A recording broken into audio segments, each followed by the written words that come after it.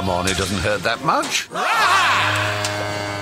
The punishment being meted out to this particular cow is that she is being branded.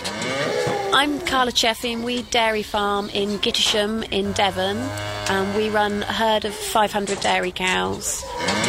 Henceforward, her identity and who owns her will never be in doubt. Well, I mean, basically because we've got so many cows, you need a way to make them instantly recognisable, and every cow needs to be unique. Of course, in the old days, you used to do it with hot branding, didn't they? Yeah. Must have hurt them, hasn't it? It's a little more friendly, I think. Yeah. It's a liquid nitrogen process. Basically what the process does, it kills the pigment in the hair, so it's nice to have a nice, clear, big brand that's just completely indelible on that animal. This is hardly the Wild West. It's the gentler West, the West of England.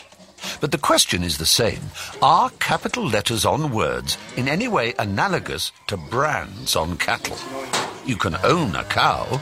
Can you in any way own a word? Don't try to understand them, just rope them, throw and brand them. Soon we'll be living high and warm. Don't try to understand them, just rope them, throw them, brand them. Well, here the analogy ends because we will be trying to understand them. Not cows, proper nouns, capital letters, and the linguistics of names. The proper word for which is onomastics. But the Wild West does supply some useful clues, as I only recently recalled while I was helping my cousin jack off a horse. Capital J, I hasten to add. Clearly, we are talking about written, not spoken English. We subjected our branding image to a lawyer, intellectual property expert, Sarah Ludlam.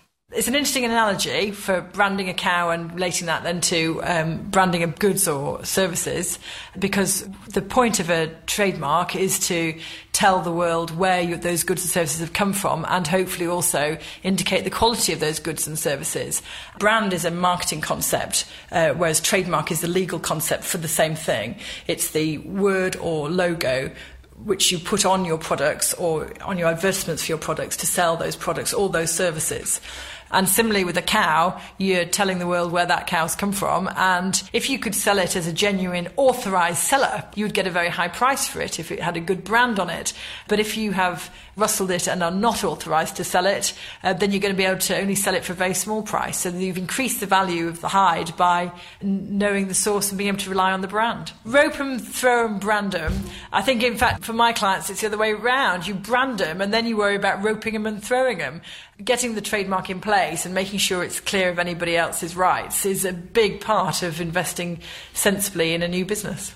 Good, we'll now introduce the Wild West test, pitting you, the listener, against two experts, a lexicographer, Stephen Bullen, and an onomastician, Professor Richard Coates, of the University of the West of England. Capital U, capital W, capital E, clearly. But, Professor Coates, do you spell Wild West with caps? I would, yes. You would? I would. Because I think simply it's a place name, even if it can't be located exactly. It's as much of a place name as Europe. Right. Europe has vague borders, and the Wild West has vague borders, but it's still a place name, even if it's a mythological place. And in the Middle East? The Middle East, likewise. Yeah. That's I tend to be generous with capital letters. Oh, you do? Yeah. Places, for example, the places around Bath and Bristol. Now, Bath, of course, has given its name to all kinds of things in the English language that you wouldn't transfer to capitals, to majuscules, would you? You wouldn't take a bath with a capital B. You wouldn't take a bath, but you would have a bath bun. Yes. I guess, but whether you would travel in a bath chair is an interesting question. Yeah. I think it originally took its name from the town, but yes. It's one of those cases where I think usage would be divided. Our other expert, lexicographer or compiler of dictionaries, Stephen Bullen, kindly dressed for our theme. For the purposes of this interview, I've decided to wear a Stetson on my head. Oh, well, thank you. But we did ask about the Wild West. You've got the choice. If you look in the Oxford English Dictionary, for example, they offer uppercase, lowercase, hyphenated, unhyphenated. As a lexicographer, the way I make decisions about whether to capitalise something and so on is to look through a corpus. And a corpus is a huge collection of English texts that have been stored on a computer, that have been indexed, that give you very rapid access to all the instances of certain words. And if we look at the corpus, for example, for Wild West, we'll see that there's a good mixture. Some are uppercase, some are lowercase. That's really got to be our guiding principle. If every instance in the corpus is uppercase, then we would conclude that that is the way the word is used. Personally, I would probably not capitalise Wild West. But that's because I rather go along with this idea that we should relax the rules about capitalisation. So, to quote another Wild West song, "Don't fence me in" seems to be the answer. In our opening sequence in the not-so-Wild West of England, we conflated two dairy farms, one in Titherington in Gloucestershire, not far from your university, I suppose, and Gittisham in Devon. Professor Coates, can you deconstruct those names? Well, they both go back an awful long way, for one thing. They're both coined in the Anglo-Saxon period, and we know, in the case of Titherington, that it means breeding farm. You have an Old English word, tithrung, which means breeding, or begetting, I suppose. Right. Now, it's a moot point exactly what sort of breeding went on there. I mean, you might imagine sort of conspiracies to develop Jersey cows were in operation even in Anglo-Saxon times, but it's not really very clear what was being bred at all. We don't know if we're talking about grafting of plants, say, to produce better apple trees for the local cider, or whether we're talking about animal breeding. But on the face of it, that's what it seems to mean. Oh, that's wonderful. And what about Gittisham? Well, Gittisham is one of those many, many Anglo-Saxon place names that has a word for a farm as the second part, in this case, ham, the ancestor of the modern word home.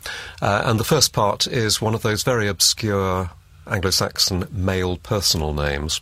So we believe, on the grounds of the evidence that comes from older manuscripts, that there was an Anglo-Saxon gentleman by the name of Goody, and he gave his name to this farm. Now, this gets very interesting, doesn't it? Because people agree on a place name and it sticks. So with this Goody, we do know that the word Goody has stuck.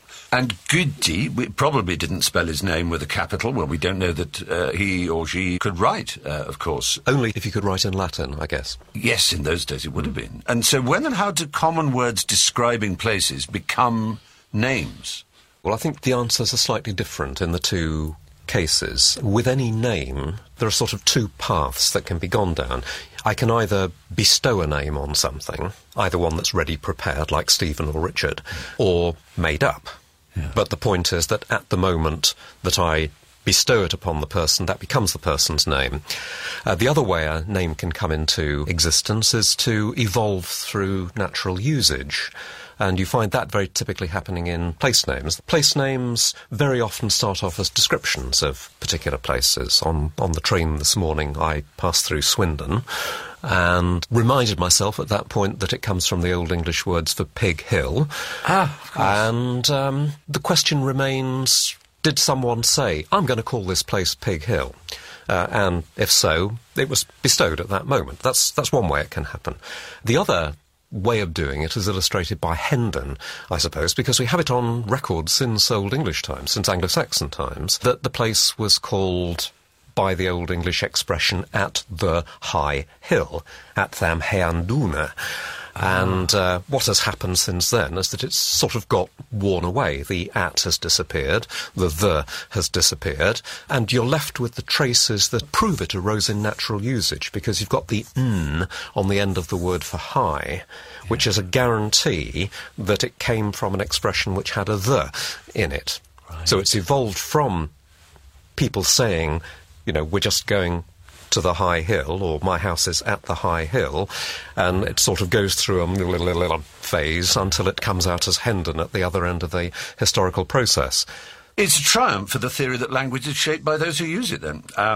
When enough people agree a name for a place, it sticks indelibly, like a brand to the cow.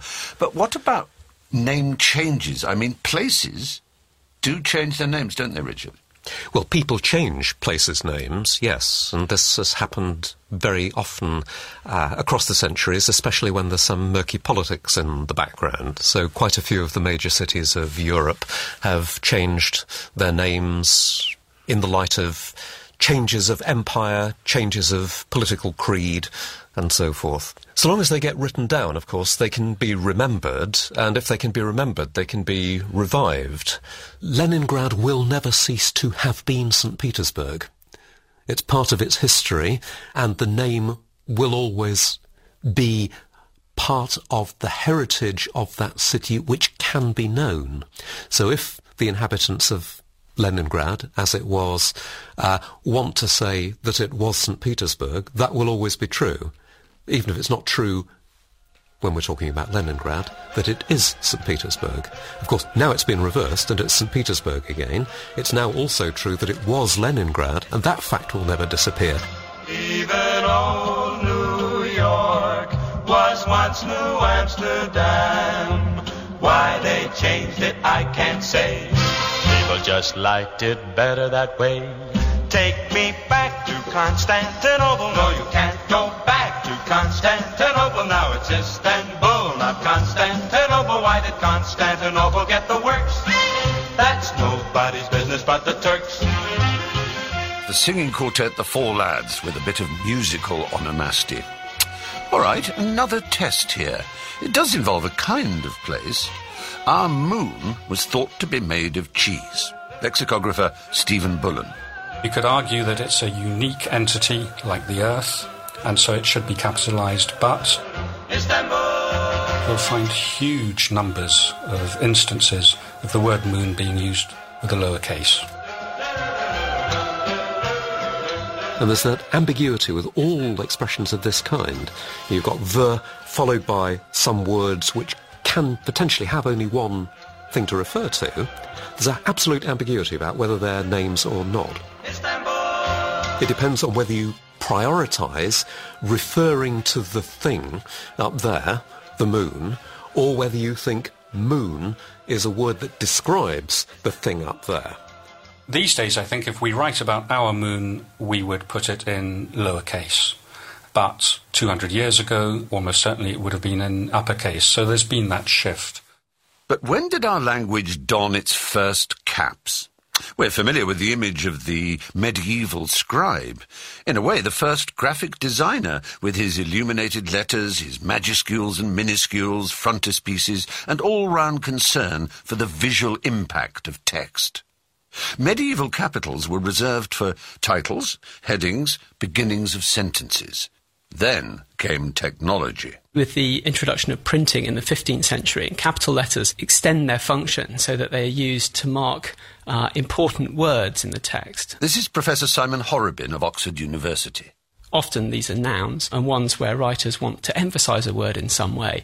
And so really by the 18th century we have a practice whereby authors rather idiosyncratically and for a particular personal effects, tend to use capital letters to stress particular words, to indicate some abstract quality or to personify some concept like truth or beauty or justice. One of the difficulties with that is that it did become difficult for printers, whose job it was to actually convert the manuscripts into printed text, to decide when a letter was capitalised or not, whether something was a personification or not. And sometimes, of course, it's difficult to tell whether a letter in somebody's handwriting is a capital or not. And so printers then decided that they were wasting far too much time over this issue, that it would be much more expedient for them just to simply capitalise all nouns. So now that authors were unable to convey those kinds of distinctions and subtleties using capital letters, they simply stopped using capitalisation for nouns. And so by the end of the 18th century, a system emerges whereby capitalisation is reserved for the beginnings of sentences and for proper nouns, for names, the situation that has survived today. We can see that in grammar books of the 18th century, like Joseph Robertson's Treatise on Punctuation from 1785. The Hebrew and other Oriental alphabets have no distinction between great and small letters, and the Greeks and Romans for a long time made use of only capitals in their writings. It was usual with our ancestors, both in writing and printing, to begin every noun with a capital. But this custom, which was always troublesome, and not in the least useful or ornamental, is now entirely discontinued, and small letters are used in all common words. So names and proper nouns only. The trouble is, to misquote Juliet, what is a name? And what is proper? Remember the lexicographer in the fancy dress, Mr. Stephen Bullen, in his cowboy hat? I'd suspect that the image that conjures up for most people would be a tallish hat with a wide brim of the sort that you used to see cowboys wearing when westerns were common in the cinemas and on television. But actually, the Stetson that I'm wearing is a kind of flat hat, the sort you'd associate with Northerners and Whippets or with Andy Capp, and it certainly doesn't fall into the common perception of what a Stetson might be. A word like Stetson gets into the dictionary because it's become a sort of generic term for precisely that kind of hat with the wide brim. And people will talk about Stetsons without actually realising that there is a company, the John Stetson Company, that makes the hats. And, of course, Stetson is a trademark. If you mistakenly, for example, include a word in your dictionary that's a trademark and you forget to put an uppercase on it, you'll get a letter from that company's lawyers telling you that this is a trademark and that you need to conform to the standard of having an uppercase at the beginning. But sometimes they will also quibble a little bit with your definition, and I've had cases where solicitors' letters have included a definition that they want us to put into the dictionary to replace the one that we've already written, and we have to resist that, of course. What we're describing is the way people use it, not the way people think that it should be used because they decided that was the way they wanted it used. Very well. That doesn't mean in private discourse we shouldn't be relaxed about where we put caps.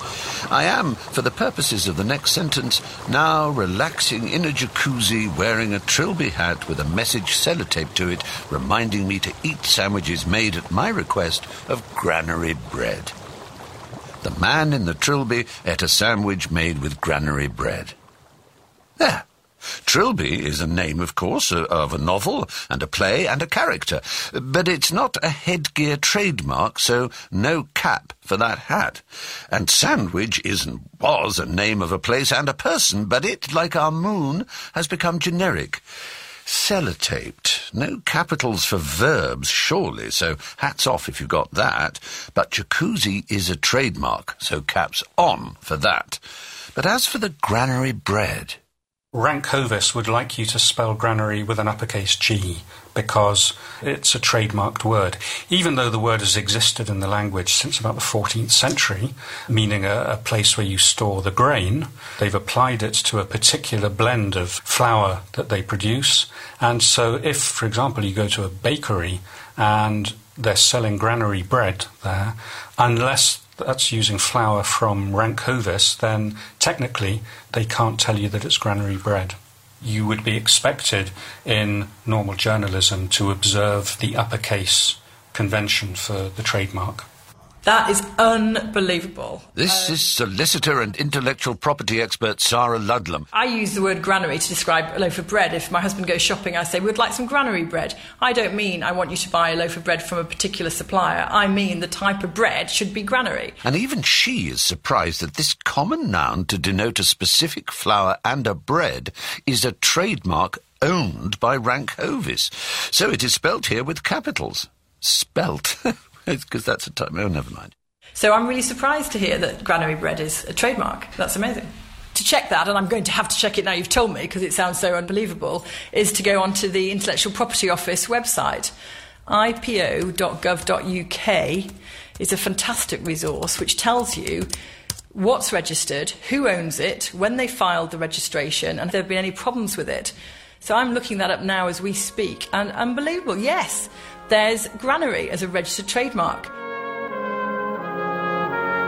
Rank Hovis is committed to maintaining high levels of awareness and demand for granary, registered trademark. To enhance and support the brand leader, the granary, registered trademark, logo features on all packaging, labels and point-of-sale material. This logo acts as a seal of approval, reassuring your customers that they are buying the original and authentic granary, Registered trademark, malted brown bread.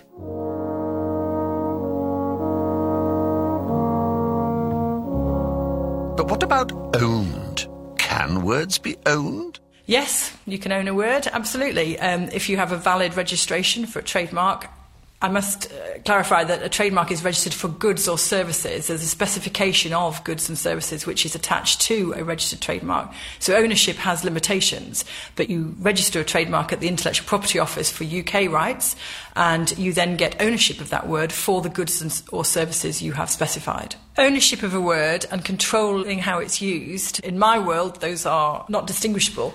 Ownership of a trademark or a brand is best controlled by registering it. You then have evidence of your ownership. You have a certificate, and on it tells you that you are the registered owner, and it tells you what your ownership relates to, what goods and services you have absolute rights to use that word for. And they are absolute rights, they're monopoly rights. So you, from my perspective, you do own that word for that use, but it's very important to understand it's for a particular use. It's not ownership of the word in any context. It's only as a trademark. So we come back to the capital letters. If somebody is using the word as a trademark and you've not given them permission, that's an infringement, and you can stop them as long as you pay the renewal fee and as long as there's not a problem with someone else's prior use of that word.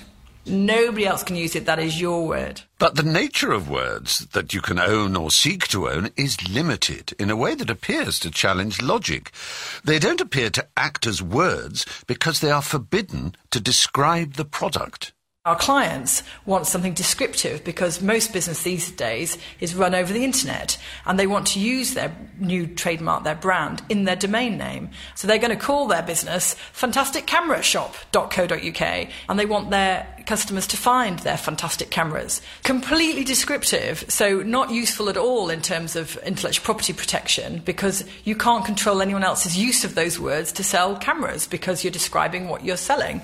If your business is called Blue Elephant, the use of the words Blue Elephant in relation to selling cameras is your use. You control how that's used. If somebody paints blue elephants and sells pictures of blue elephants, they're entitled to sell those works and call them blue elephants. They're common words, and what's interesting to a trademark lawyer about them is that they're not common if you're selling cameras. So the issue is producing a name that's distinctive for the goods you sell, and these days that can be very difficult. So searching and checking what's there already is important. For a trademark lawyer, we want something distinctive. We want to blue elephants for cameras because there's no association in one's mind between blue elephants and cameras. I'm afraid that's only the basics, and Sarah throughout is talking about English and Welsh law, I should remind you. In the world of intellectual property, the ownership of names seems as important as the ownership of creative ideas. If you were to have a fantastic cake recipe and you shared it with a friend and you built a whole bakery business on your one cake recipe, if that cake recipe was then used and made by a competitor, they baked the cake following the recipe, that wouldn't be an infringement of any of your rights. If they took a copy of your recipe, that's a copyright infringement. If they sold the cake under the same name that you were selling your cakes... So we've called our theoretical cake, I don't know, Splonto. If it was a Splonto cake and you'd named it and you'd either registered that name Splonto for cakes at the IPO, or you had sold enough cakes using that name to have generated goodwill and reputation, then you could stop anybody selling cakes called Splonto. It therefore appears in the world of naming commercial things and services that it's better if the name is meaningless, made up. Make up a word. Oh, that's my dream. Fantastic. Somebody comes to me with a word that doesn't mean anything in English, and preferably not in another language either. So the key is to find something completely unique and either register it or use it with a capital letter and with preferably a little TM notice next to it to tell the world this is your trademark and you're using it to sell these goods or services. So Kodak is a terrific example because you have not only a made-up word that means nothing in English, but it's actually easily pronounceable in lots of languages, and it's short, distinctive, snappy, easy to remember, perfect.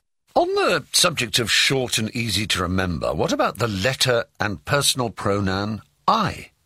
It was our grammarian friend Joseph Robertson back in 1785 who noticed. In other languages, the pronoun of the first person singular is usually written with a small letter. We seem to be the only people who have dignified the little hero with a capital. And that, again, was a result of the technology of printing helping that little hero, the letter I, not to get lost on the page. 200 years later, technology again made its mark. This is Ken Siegel, writer and advertising man, asked in 1998 to name a machine. Well, first of all, we were exposed to the machine, which looked unlike anything anybody had ever seen. The translucent blue, roundish shape. In a world of boxy beige computers, it was totally amazing. At that time, you'll have to remember that Steve Jobs had just returned to Apple, and all eyes were on Apple to see, what is Steve going to do? He had a name in mind, but he wanted to call it MacMan. And all of us in the room scratched our heads at that one. We couldn't imagine this company-saving computer being called MacMan.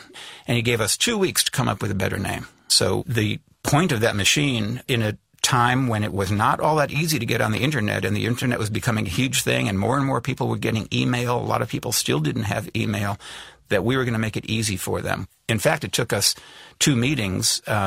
The first time he hated it. The second time he didn't hate it as much, but he still didn't like it. Those were his exact words, actually.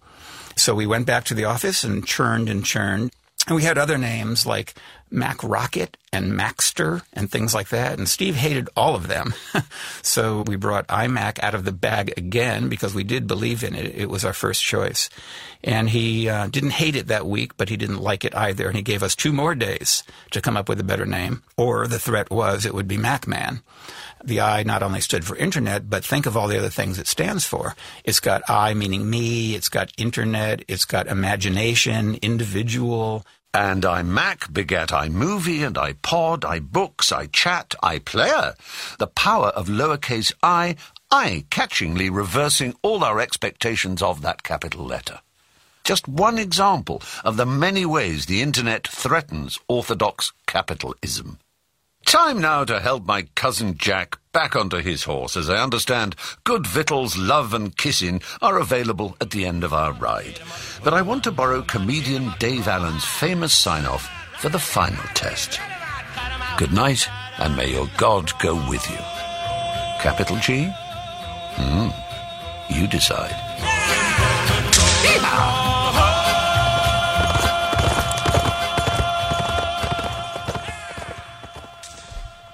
Keep your chaps handy, as next week Stephen will be back in the saddle with the programme praising reading aloud. Fry's English Delight is presented by Stephen Fry, produced by Nick Baker, and is a testbed production for BBC Radio 4.